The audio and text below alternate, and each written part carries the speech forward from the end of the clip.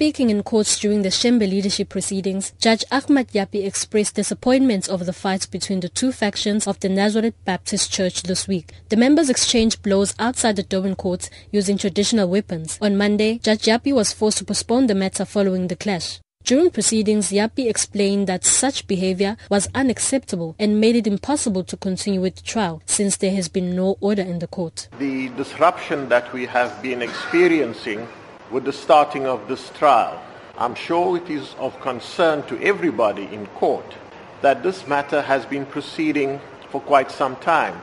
It is not possible for the court to convene and proceed unless there is order in court.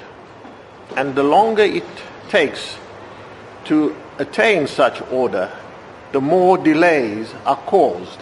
Giving evidence in the church's leadership case, Inkosi Makhosini Qwabe told the court that he found it highly impossible that the late leader Vimbeni Shembe could have written a letter considering his state of health at the time. The letter, which has been previously analyzed in the court, is alleged to have been written and signed by the late leader.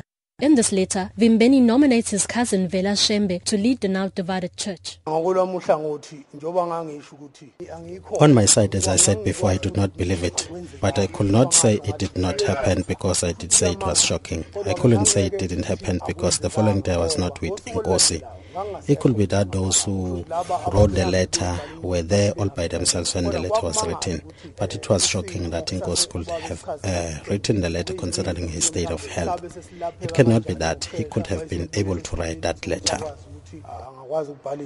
Meanwhile, elders of the Tembezinhle faction have decided to decrease the number of his followers attending the case due to security reasons. Spokesperson Ngangelihle Dube explains. We have taken a decision based on the fact that we want the trial to continue in peace without any disruption. So when we come here, only select few will come on behalf of the church and not the rest of the congregation. We come here with no intention to cause chaos, so as you can see that the situation in court is quite better than yesterday. Because of the decision we have that people must stop coming to court. Only a select few must come so that they can give feedback to those that did not come to court.